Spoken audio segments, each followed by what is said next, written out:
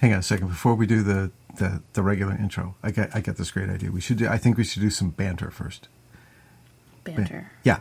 No, trust me. I listen to the NPR podcast every day, and like once or twice a week, they put some banter in before, like, and it's like, oh, we're just doing sound checks, it's whatever, but the producer captures it and then they put it on, and it's like, just to show, even though we're real people. Yeah, we're regular guys, talk about regular things. Yeah, and we banter about stuff what like we did in the weekend, or or I could really use another cup of coffee, or that kind of stuff. It's nighttime. Yeah, I could use another cup of coffee.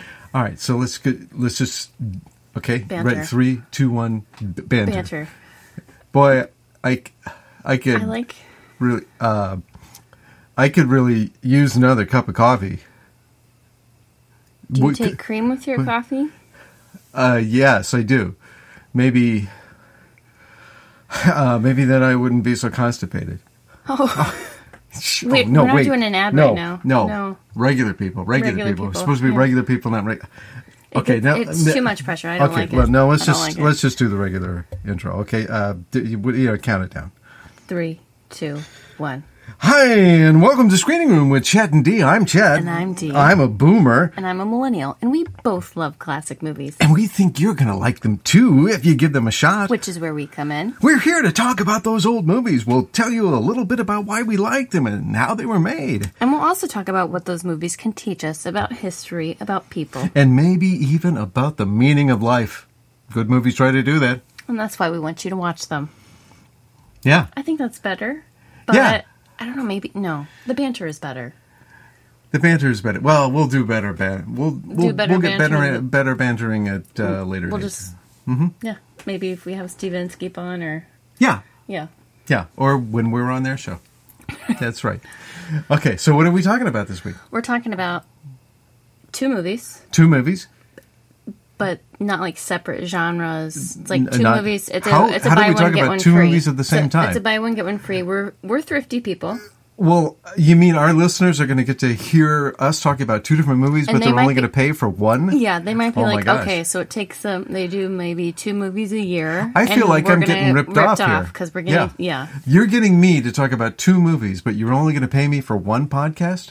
That really doesn't seem fair. Well, it's not written in your contract otherwise. Oh, damn. It's not in the contract? It's not in the contract. We should add a clause. Thank goodness that we're not a SAG-AFTRA podcast. That's true. That's true. You're gonna learn about what. This is some banter-ish. And this strikes me as really ironic too. Yeah, why is it? Now that you mention it, I hadn't thought about this before. Yeah. I hadn't thought about this before. But the movies that we're talking about, and I don't know, maybe you knew this beforehand. Maybe that's why you said that. I don't know if this is why you were going in that direction. I was just trying to be like improvising and the movies we're talking about this week. The 2 movies are the 7 Musketeers. Yeah, that's actually. Yeah. The 7 Musketeers. The 7 Musketeers? Isn't that what? Oh wait, no. No, I'm sorry. No. It's not the 7 Musketeers. We're talking about the 3 Musketeers. But what about the... Well, I guess the Return of the Musketeers didn't have a number in it. No, it didn't. We're only going to talk about the 3 and the 4 Musketeers. We're not going to talk about the Return of the Musketeers. But what about all of the different other 3 Musketeer movies? We're not going to talk about them. Well, I mean, we might mention them in passing. Okay, but we're here specifically to talk about the 3 Musketeers and the 4 Musketeers, both directed by Richard Lester, and both came out in the mid-70s, 1974, 73, and 75, right? Correct. Okay, so they came out 2 years apart, but they shot them at the same time. And actually, these movies are the most faithful adaptation of the classic novel by Alexandre Dumas. Okay, it's the whole story. And when they wrote the script, they shot the whole thing, and they tell the whole story, beginning to end. But they decided partway through that they were going to break it into 2 movies, and then they ended the first one. Well, no, they had so much for 2 for. Well, there's claiming that Richard Lester was like during the editing process, he was like, "Oh, there's just too much film here, too much and good stuff." And Faye Dunaway's like, this is a little sketchy, so it's kind of hard to know. Yeah. Different accounts. Was it the producer? Was it the director? When did they tell people? Yeah. Well, the cast found out at the premiere at Yeah. the credits that they had gotten gypped. Yeah. So they took a court. One, didn't get paid as much as they Yeah. would have for two movies, but now SAG-AFTRA has put it into There's clauses. a clause in the contract. Clause in the contract. Yeah. How many that movies are cannot you do shooting that. here? Yeah. So they That's right. praised SAG-AFTRA. But we're going to talk about both movies because they were shot as one movie. It really, this is not a movie and a sequel. This is a whole movie that just got divided into, they found a nice little climax halfway through the story, and ended the Three Musketeers there, and then they just waited a couple years, raked in all the money from the first version of the movie, and then they released the Four Musketeers, which Yeah, it just was like tells an the second. international success. It was an international sensation. Sensation, I yes. believe. I don't Shot really. in Spain. Shot in right? Spain, Lots yes. of over 50 sets. Oh yeah, I mean this Shot in is beautiful castles. This is beautiful, beautiful stuff. It's on location. Much of it outside. The stuff that's inside is in palaces and castles and all that kind of stuff. The costumes are fantastic, stupendous. The action is incredible. The comedy is slapsticky. comic-y. Yeah, Yeah. it's funny. This is okay. And let's be honest with the listeners. I had to twist your arm to get you to do these movies. You did. Yeah. It took us a while to You watch didn't. them. Yeah. These are two of my favorite movies of all time. Okay, these are way, way, way up at the top of the list. And you watched them, and you were kind of, meh. I mean, I like them. Yeah, but you had a personal visually- prejudice. You had a personal prejudice against one member of the cast. And you want to come clean on who that was? Charlton Heston. No, it was not Charlton Heston. Yeah. Quite the contrary. You will get the answer from my cold, dead hands. No, yeah. No, there was another cast member that you had a thing against, or maybe it was two things against. Well, that gives it away. Well, yes, it does. Go ahead. Who is it you don't like in this movie? Raquel Welch. Yeah, it's Raquel Welch. Don't like her. I don't know what Raquel Welch ever did to you, but you She saw was the movie. born better endowed than I was. Yeah. Well, So- and look, I'm gonna be honest with you It's a right jealousy here thing. and right now. Okay, Raquel Welch. I swear to God you. rest her soul. Yeah, she just died a year or two ago. She's not the reason I like this movie so much. And actually, no. Here, I am a baby boomer, listeners. If you haven't caught on to that by now, I am a baby boomer. Okay, and Raquel Welch actually started making movies when I was a toddler. However, I did discover Raquel Welch about the time I hit puberty. Okay, so for a couple years there, Raquel Welch was kind of important to me. Okay, I did discover, not too far into that though, that she was not a terribly gifted actor. Okay, and so there are lots of pretty women in films that are a lot more exciting than Raquel Welch because they're a lot more talented than she was. Not that she was bad. She wasn't bad. No, she won a Golden Globe for the Three Musketeers. Yeah, this has got to be the best performance of her career because it's the only performance that ever got her any kind of award from anybody for anything. Okay, and she does a nice job in this. She does some comedy in this. It's a comic She movie. does do it.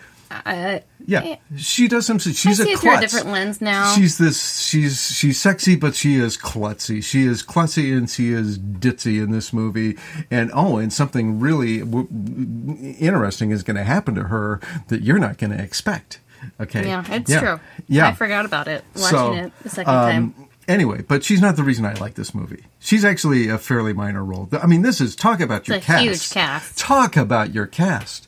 Talk about your talented actors. Talk about your big names.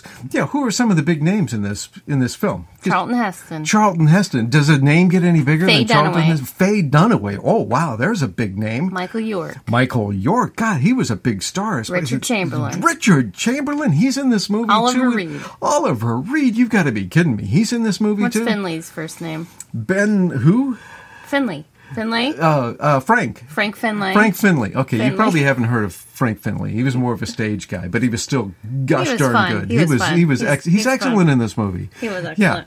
Yeah. And then the Queen. Who's the Queen? What's her name? What's her name? We know her Chap- father. Her father. Chaplin? Her father was Charlie Chaplin. And her name escapes us at the moment. Geraldine. Oh, Geraldine. Geraldine what? Chaplin. Hey, Plays that's... Queen Anna. She's got the same name as her father, too. That doesn't happen every day. Okay, I guess that does usually happen, but anyway, anyway, big name. Oh, did we mention Christopher Lee? Oh my gosh. Christopher we Lee. didn't mention Christopher Lee. Yeah, a relatively short name, but still a big name, metaphorically speaking. Okay? So, yeah, this is... yeah. This is a cast. This is a cast of casts. And as I said at the outset, this is one of the most famous stories of all time. Okay? The story was written... So you actually read the book? Yes, I did. A long time ago. Okay. I think the way it went is I saw the first movie. And I was too young to see the first movie when it came out in theaters, okay? Because this was a PG movie, and I was still just a grade schooler. So did you watch it in theaters or at home? I watched it at home.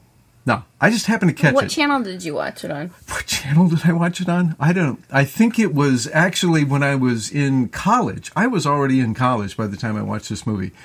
Which means maybe my parents finally had cable, and I probably saw it on a cable channel. There I saw it, and I said, oh my God, this is fantastic. This is an incredible movie. This is like, I don't remember the last time I enjoyed a movie so much as this one. It was The Three Musketeers. And so I actually went out and I got the book. I said, I got to read this book. And I said, oh my God, this book is incredible.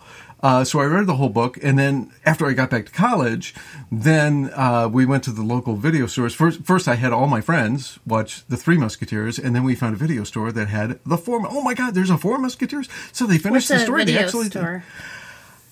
Oh my God! I'm teasing. I'm teasing. Oh, there were blockbusters when I was around. But this wasn't even VHS. Okay, this was the video disc. They had these discs. Yeah, no, they had these discs. This wasn't a DVD. A DVD? No, not a DVD. They had these video discs that were like almost the size of LP records. This was a very brief technology. Did not last all that long, but this is the way the movie came out, for at least for us. And so we watched this movie and rewatched this movie. We memorized the dialogue.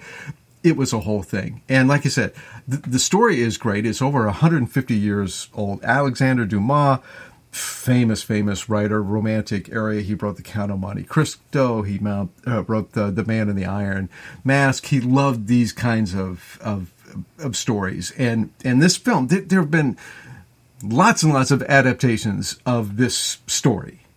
But this is the only one that really sticks to the book. I mean, it is almost plot point for plot point exactly what happens in the book. But it's got all the adventure of the book and the romance. But then Richard Lester, the director, he keeps all that in there, but then he adds all this comedy on top of it. I mean, there's a little bit of fun. I mean, it's a rollicking story when you read it, but he adds in all this comedy on top of it, and it's funny. It's actually funny.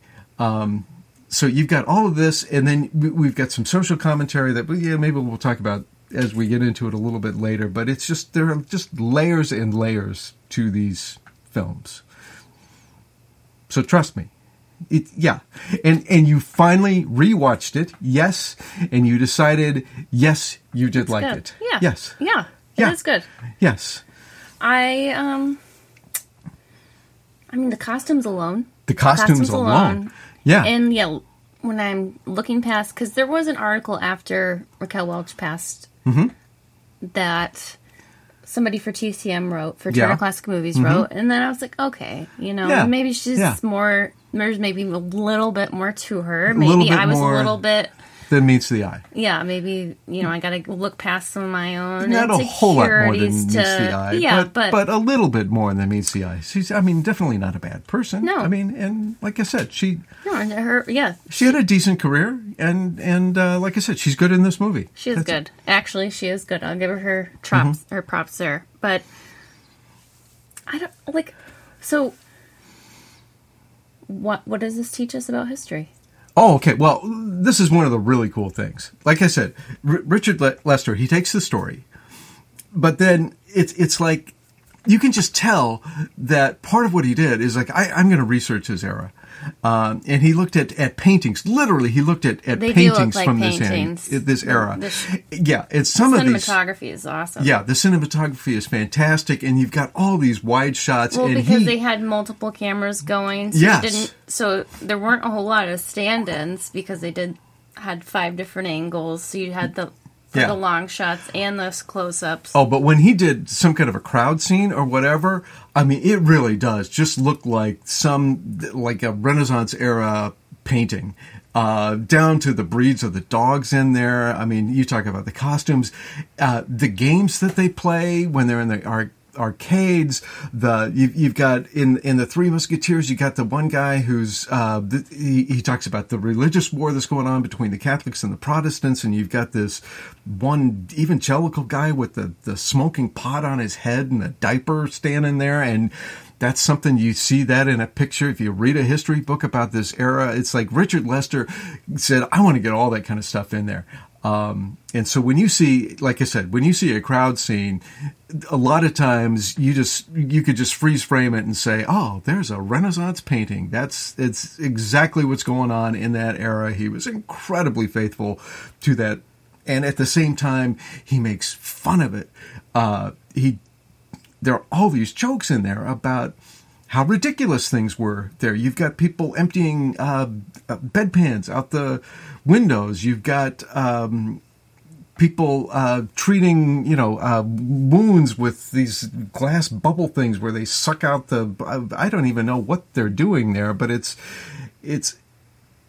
all the ridiculousness of the age, and certainly the ridiculousness of the monarchy, and how silly it is that he really makes the king look like this fop who has no interest in what's going on and really doesn't care. And then the Duke of Buckingham is going to go to war and back the Huguenots who are fighting against the church, which is aligned with the crown, but there's tension behind the scene. It's like none of these people actually care about the people. Well, the cardinal does. Yeah, right. It's all about power. It's all about politics. It's all about the wealthy people living in this completely different stratosphere than the beggars on the street, and they really couldn't care any less about those folks. And that's all shown as, this is what you get. This is what the era was. So it's, on the one hand, it's romantic, but on the other hand, it's awful. It's really kind of awful, and it's something to make fun of. Yeah, I was like, as much as I like the costumes, I wouldn't want to live in that era. No, that is one of the things that you come away with, I think, when you watch these movies is, and I actually think this is one of the main points of the movie. Actually, because this was a romantic era novel, okay? When Dumas wrote this was shortly after the steam engine was invented. It's the very beginning of the Industrial Revolution. We don't have factories and stuff like that yet, sir, but we're going to have, trains and all that sort of thing, and then people are going to start moving to cities, and part of this writing was, and it's in the music too, let's go back to a simpler time where men were men, and there was more opportunity and adventure and all that kind of stuff. And that was what the Romantic era was all about. And on the one hand, like you said, yeah, it is romantic. You're riding on horses and you're fighting with swords and all of that kind of stuff. But at the same time, it's a pretty crappy way to live. And I think that's part of what Richard... Faye Dunaway has to sleep her way around to... Oh, yeah. Be able to dress nicely? Yes, yeah. Okay, maybe we should talk a little bit about who these characters are for people who are not familiar with the story, even though it's a classic, or if you've seen one of the other crappy Three Musketeer movies that were made. There was actually one that was made, 20 years ago, and it's beautifully shot. I mean, the cinematography is wonderful, but the characters are all just screwed up. The plot is completely different. There is no good... I mean, Richard Lester shows that you can actually make a movie that is faithful to the book, and it's exciting, and it's reasonably easy to follow, and it tells the whole story, and it's great. And then somebody comes along later and says, oh, yeah, well, we'll keep all the same character names, but we'll have the good guys be bad guys, and the bad guys be good guys, and we'll, whatever. And then, of course... Have you even seen the movie I'm talking about? There's a movie that's got Charlie Sheen and Kiefer Sutherland. Those are the only two. And Donaldson, the guy that was on one of the CSI shows. He's D'Artagnan. Anyway, it's the first time I'd ever seen him in a movie. And it's like, you've got these American... I mean, just imagine, if you haven't seen this movie... You lost me at Charlie. Kiefer Sutherland and Charlie Sheen playing Musketeers. I can't. Yeah, no, these gritty American... I mean, and they're wearing, costumes with, collars that stick out like dinner plates around and feathers in their hat. That just does not... fit. You don't do that sort of thing. Shame on the person who made that movie. It's awful. It's just awful. I mean, it like I said, it's pretty to look at, but it's awful. Okay, so if you've seen one of those movies, or even if you, there's a version of the we started to watch. With Gene Kelly. With Gene Kelly in it. Yes. Okay, and that version is actually fairly faithful to the story, but it's also bad. I mean, I couldn't do it. I couldn't stay with it. No, because it's like Gene Kelly is like, if you've seen Singing in the Rain, it's Gene Kelly playing D'Artagnan is kind of like Gene Kelly playing was it Don Lockwood? Yes. Playing the dueling cavalier. I mean, his overacting is so. It's just so over the top that it's like, it's not actually funny. It's not this kind of comedy. It's not this self-aware comedy like the Richard Lester version. It's just dorky. So anyway, this is the one you want to see. But if you haven't read the book, and if you've seen one of those other movies, or you haven't seen another movie, okay, let's tell you what's going on. D'Artagnan. Okay, D'Artagnan is this young man from Gascony, which is actually it's now I guess it's part of Spain, but at the time it was part of France. He's this young man. His father had been in the Musketeers, which in the Musketeers is this special regiment. They call them Musketeers because they had just invented the musket, and they get to carry these muskets around. That's part of, they fight with these muskets, and they're kind of assigned to the assigned to the king, but the king couldn't care less about them, so they kind of are faithful to the queen. Okay, and then you've got other regiments, like there's the Cardinal's Guards that are faithful to the Cardinal, and actually the Musketeers and the Cardinal's Guards ends up fighting with each other multiple times in these two movies, okay? But D'Artagnan, this farm boy from Gascony, rural area, he sends him off to Paris, and he says, go look at the guy who runs the Musketeers. He's going to remember me, show him my sword, and he's going to get you in the Musketeers and, start your career and, fight duels that'll help you impress friends and climb up the ranks faster and all that kind of stuff. And so he heads off to do that, and he teaches him his special movies. He teaches him to be this great sword fighter. And D'Artagnan, this is one of the things, he's not the brightest guy in the world. He doesn't know how to read or write, but he's really good with a sword, okay, because his father taught him everything he knew.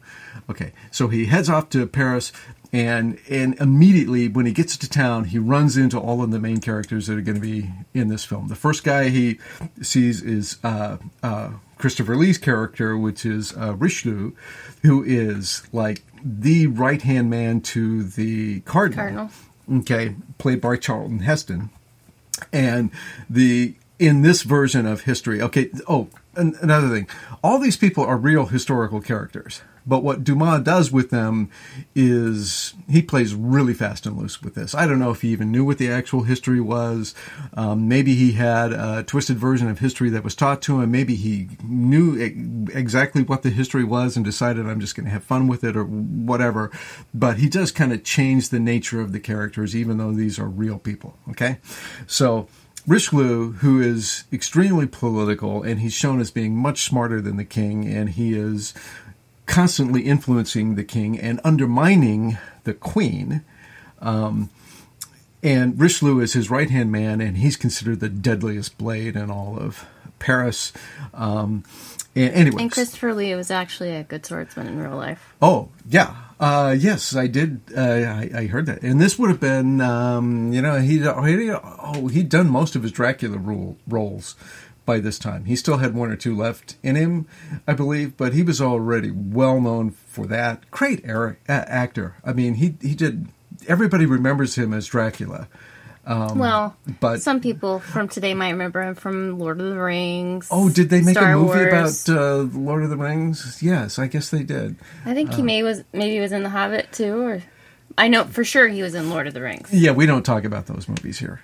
Okay, but anyway, so that's Christopher Lee. So he runs into him immediately, and they have this little exchange, and Richelieu just, treats him like the country bumpkin that he is, and D'Artagnan wants to challenge him to a duel, but he just, has his men hit him over the head and knock him out, and he goes off and leaves him in the mud. Okay. Oh, and he also meets Lady De Winter, okay? Faye Dunaway. Played by Faye Dunaway, and, what a great character she is, because she's, at this point, she's the girlfriend of Richelieu, okay? But we're going to find out later that she's got a deeper, darker history to her that's going to come around, especially in the second movie, The Four Musketeers. Okay, so he meets Richelieu. He makes an enemy of him already, although he doesn't fight him in a duel. Then he shows up at the Musketeers' guard, and by that time, he's already broken he was going to fight Richelieu, and he got his sword broken immediately, so he doesn't have a sword anymore, just a little nub.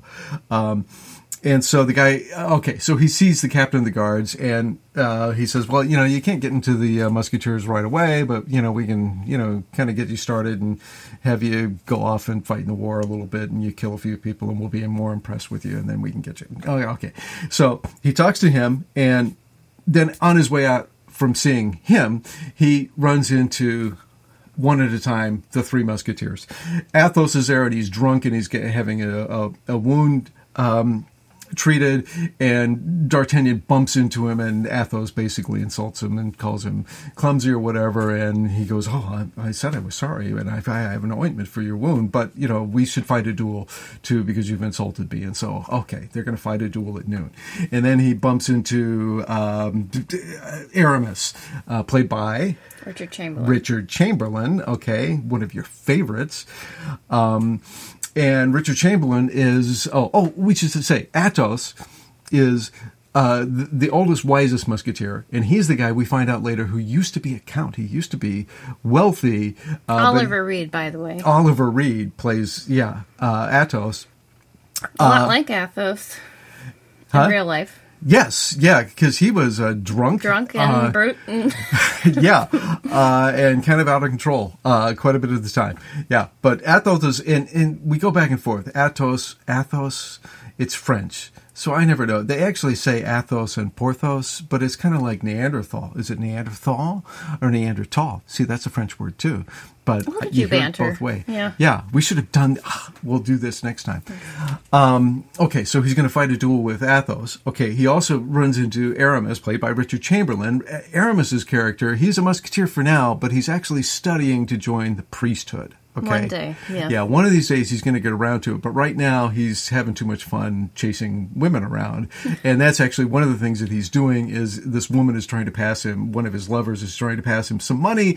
And, of course, clumsy D'Artagnan bumps into him. They drop the money on the street. And Athos doesn't want to compromise the lady.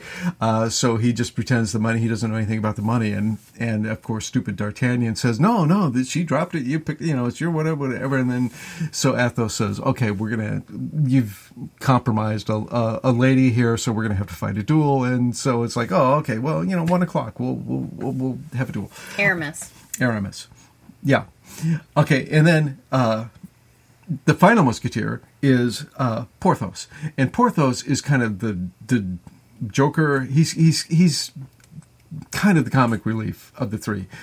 He's kind of short, he's a little chubby, and he's the guy who pretends to be this great gentleman. He likes to wear really fancy clothes, and he likes to talk about this fine lifestyle that he lives. He's sitting for a portrait, and he's got these gold studs on his belt, and he talks about how they go all the way around. But then, of course, D'Artagnan bumps into him. He falls off this fake horse that he's sitting on, and we find out that the gold studs do not go all the way around the belt. And so Porthos is insulted and said, we're going to have to fight a duel. And so D'Artagnan is like, okay, 2 o'clock. So anyway, he meets the Three Musketeers all at once because he's going to supposedly fight duels with them one after the other at 12 o'clock, 1 o'clock. And D'Artagnan wins all of the fights. No. The other three die.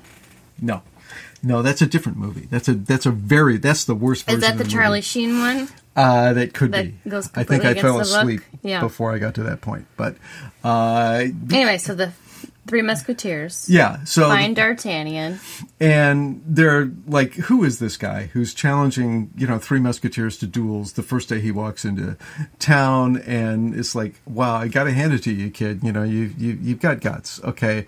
But as soon as they get ready to fight the first duel, then the Cardinals guards show up, and there's this rule that you're not supposed to be dueling in public. So now they're in trouble. But what the Cardinals guards are going to do is we're going to have to draw our swords and we're going to have to charge you now. And it's like they're saying, oh, gee, there's 6 of them and there's only 3 of us. And then D'Artagnan says, no, there are 4 of us. And so they fight off the Cardinals guards. This is the first great fight scene. Oh, by the way, we should mention William Hobbs did the fight scene, directing, taught all the fencing in this, and it is just fantastic. These are some of the best fight scenes you will ever see in any movie. They are grandiose. They are, in some cases, they are ridiculous. Like in this fight scene where D'Artagnan runs up to the clothesline and he does the flip around the clothesline just in time to kick the guy in the face. And it's like nobody would ever do that. But at the same time, they've got these incredibly realistic moments of swordplay in them. Where you see this is really, really serious stuff. Yeah, it does. And looks real. Yeah, and you notice like when they actually better somebody, they try not to kill each other. Like they will stab somebody in the leg or whatever just to put them out of commission and all that kind of stuff. This is also one of the first movies I've ever seen where they fight with both the rapier, which is. So the foil is the really skinny one. Like if you watch the Olympics fencing, that's a foil. Okay. It's practically, it's just like this needly, bendy thing. Okay. A rapier is thicker than that. It's maybe a couple inches thick. Okay. So it's a chink, chink, chink, chink, chink, chink. Mm-hmm. It's still light enough that you can swing it around. It's not like King Arthur where you got to hold it with 2 hands and all that kind of stuff. So they're fighting with rapiers, but in this movie, and I'm guessing this is historically accurate, they also have these daggers, these much shorter blades that they hold in their non-dominant hand. So when they go to fight, they've got the rapier in the right hand and they've got the dagger in their left hand. And the dagger is more of a defensive tool that they use to catch the other person's rapier. They could stab somebody with it if they wanted to, but mostly it's instead of a shield, they're using this dagger to catch. So anyway, it's beautifully done. Just beautifully done. Every one of these fight scenes in both of these movies, you could watch them just over and over just for the fights. They're that good. You start to breathe heavy after watching it, though. You do start to breathe. Yeah, you get... Well, and that's one of the other things. They actually get tired in these fights, okay? Most of the time you see people fencing, they'll fight with these swords for, 10 minutes at a time, and then they're still cracking jokes in between and all that kind of stuff. No, they don't. In this movie... Well, the actors were doing a lot of their own stunts. Yeah. They all Michael York learned. Was saying there was there would be where he jumped on a horse and the saddle was intentionally loosened. Yeah. So he spins and falls off, and I don't know if he cracked his ribs or something like that. But yeah, like hardly anybody came away unscathed. Like Oliver Reed had like some type of scrape. Christopher Lee had like a sprained shoulder. Oh yeah, I think Oliver Reed actually even got partly stabbed or almost got really seriously. Frank Finley, there's he got burned. Hit by a 4x4, and the women. The Faye Dunaway and Raquel Welch have a... Oh, yeah, they've got a fight scene, too. Yeah. I think Raquel Welch sprained her wrists and... Uh-huh. Oh, yeah. This is... Yeah. And like I said, they had stunt people, but the way this was shot... something with all the different cameras. Yeah. Richard Lester would have the cinematographer shoot the actors while they were practicing in case they did something funny or something that was improvised that he would want to have in the film. And he'd have 5 cameras going at the same time. so that he could edit and cut back and forth from different views. And it's the continuity is perfect because these were all shot at the same time. It's not like, oh, we'll do the close-up later where you actually have the blade. Here we go. No. They did all of it at the same time. And because of that, you really couldn't use stunt people all that much because you see these characters' faces and enough of their bodies and their mannerisms and all that kind of stuff that you would notice if this is a stunt person. And it's hardly ever a stunt person in these films. And these are long fight sequences, and they get tired. They are sweaty. Yeah, I'm just like picturing Oliver Reed with his cape. Trying to fling that, getting that stuck in. Yeah, and I guess it was incredibly hot too while they were filming. In Spain. The temperature got up to over 122 degrees Fahrenheit. So there was like 7,000 bottles of water for because there's a huge cast too, and you're wearing those costumes in that heat. Yeah, those stupid costumes. I mean, with you're wearing the tunic over the top of the shirt, and then wigs. You're wearing the boots and the hats. And Michael York was like the only one and Raquel Welch were like the only ones not wearing a wig. I didn't know that. No, I don't. I'm just based on like looks. Oh, yeah. I don't know.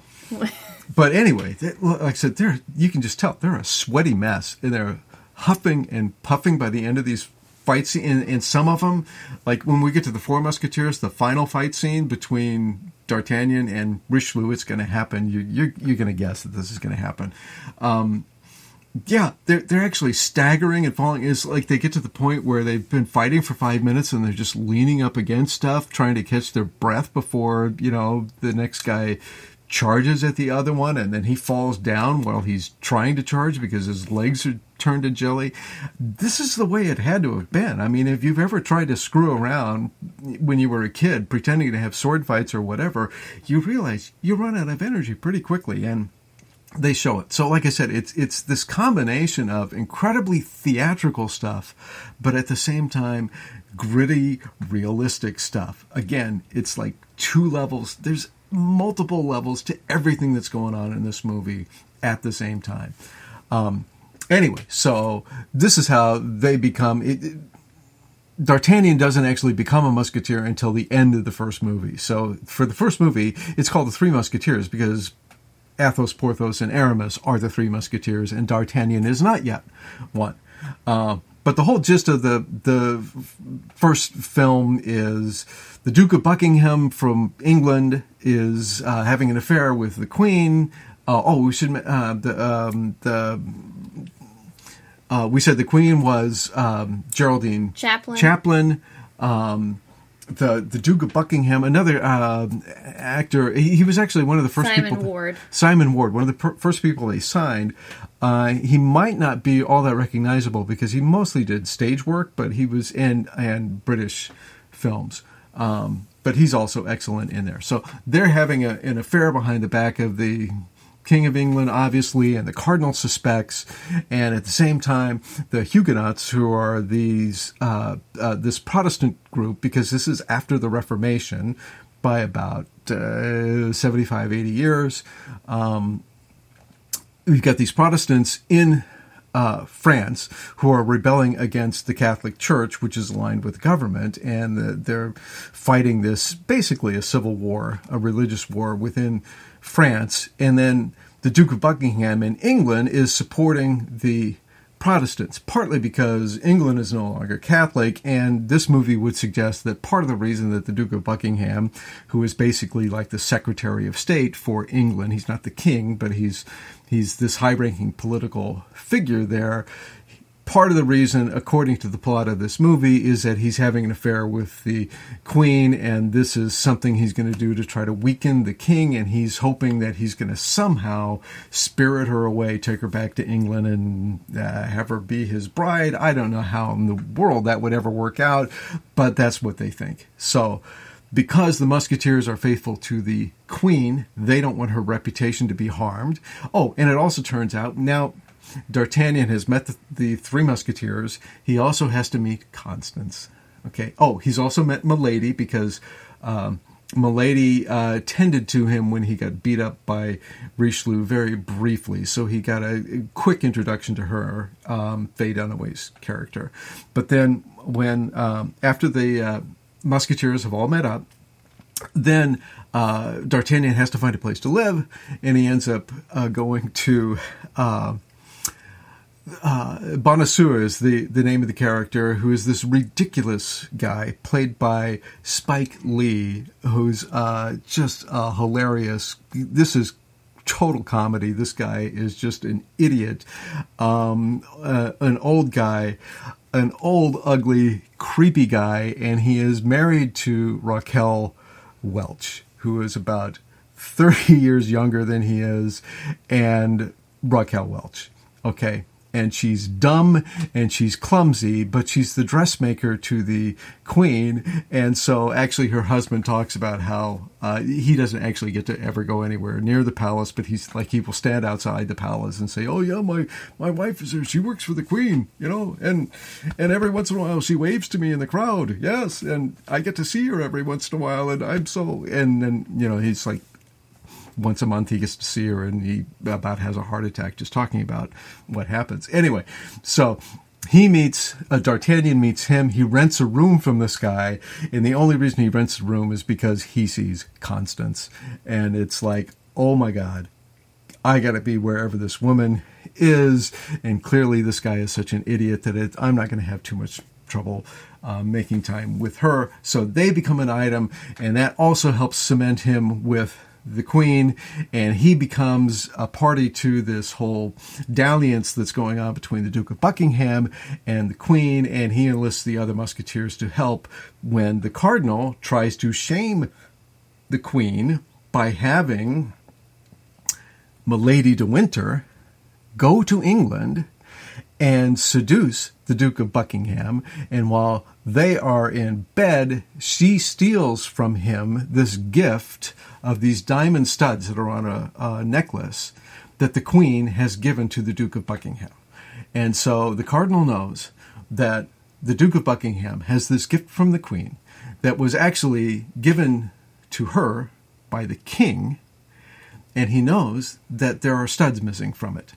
And the Cardinal, says to the King, I want you to have a ball and tell the Queen to wear her diamond studs. I'd really love to see her in the diamond studs. And the King, who is this ridiculous character, also who really doesn't care about the Queen, but he's jealous of her at the same time, says, okay, whatever you want, Cardinal, I'll do. Oh, tell us about the King. The King did not have... his voice was dubbed. Yeah, a French actor played the King. Another guy who...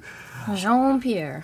Yeah, you're probably not going to recognize him because he didn't do all that many films, and he was French. And most of the cast was British. Yeah, so. Except for Charlton Heston and Raquel Faye Welch. Dunaway? Yeah, and Faye Dunaway. Okay, but the rest of them were English, and they spoke with English accents. And again, the dialogue is set in this very formal English tone, which just adds to it. Also, did you know that the cast was originally going to be the Beatles? I did not know that until you found that out. Yeah. Richard Lester Richard Lester. He had directed A Hard Day's Night. In the mid '60s, yeah, with the Beatles. Yeah, you found us out first, yeah. So they thought, oh yeah, let's have the four Beatles. Let's have the four Beatles play. Boy, that would have been bad. Yeah. That would have been bad. I think they scuttled that idea pretty quickly, but they stuck with Richard Lester. That's a good thing. That is a good thing. So anyway, there's this whole deal where D'Artagnan's got to go to England, and he's got to get the studs back. He flew to England, right? No, they didn't. They didn't have. They make the journey pretty believable too. For how long the journey takes a long time. He's got to ride a long way to get to the coast. Then he's got to get in a boat, go across the channel. Then he's got to get to London or wherever the Duke of Buckingham. It makes you anxious. Yes, it does. And then, he gets there, they find out, the studs are missing, and they got to make 3 more studs, and he's got to get back just in time. And he gets back, of course, just in time after the ball has already begun, and the Queen is about to be discovered. She doesn't have the diamond studs, but she has the studs because he gets it back just in time, and they have to have a big fight scene at the very end with fireworks going off and all that kind of stuff. He's got to fight to get into the palace to get the studs to her, and that's the climax of the movie. And at the end of that, the queen is so grateful that she makes D'Artagnan a musketeer. He gets his commission, and then they're the 4 musketeers. And you know what we're really grateful for? We're really grateful for our sponsor. Yeah, who's our sponsor? We should take a sponsor break. We should. We'll take a sponsor break, and we'll be back. We'll be back.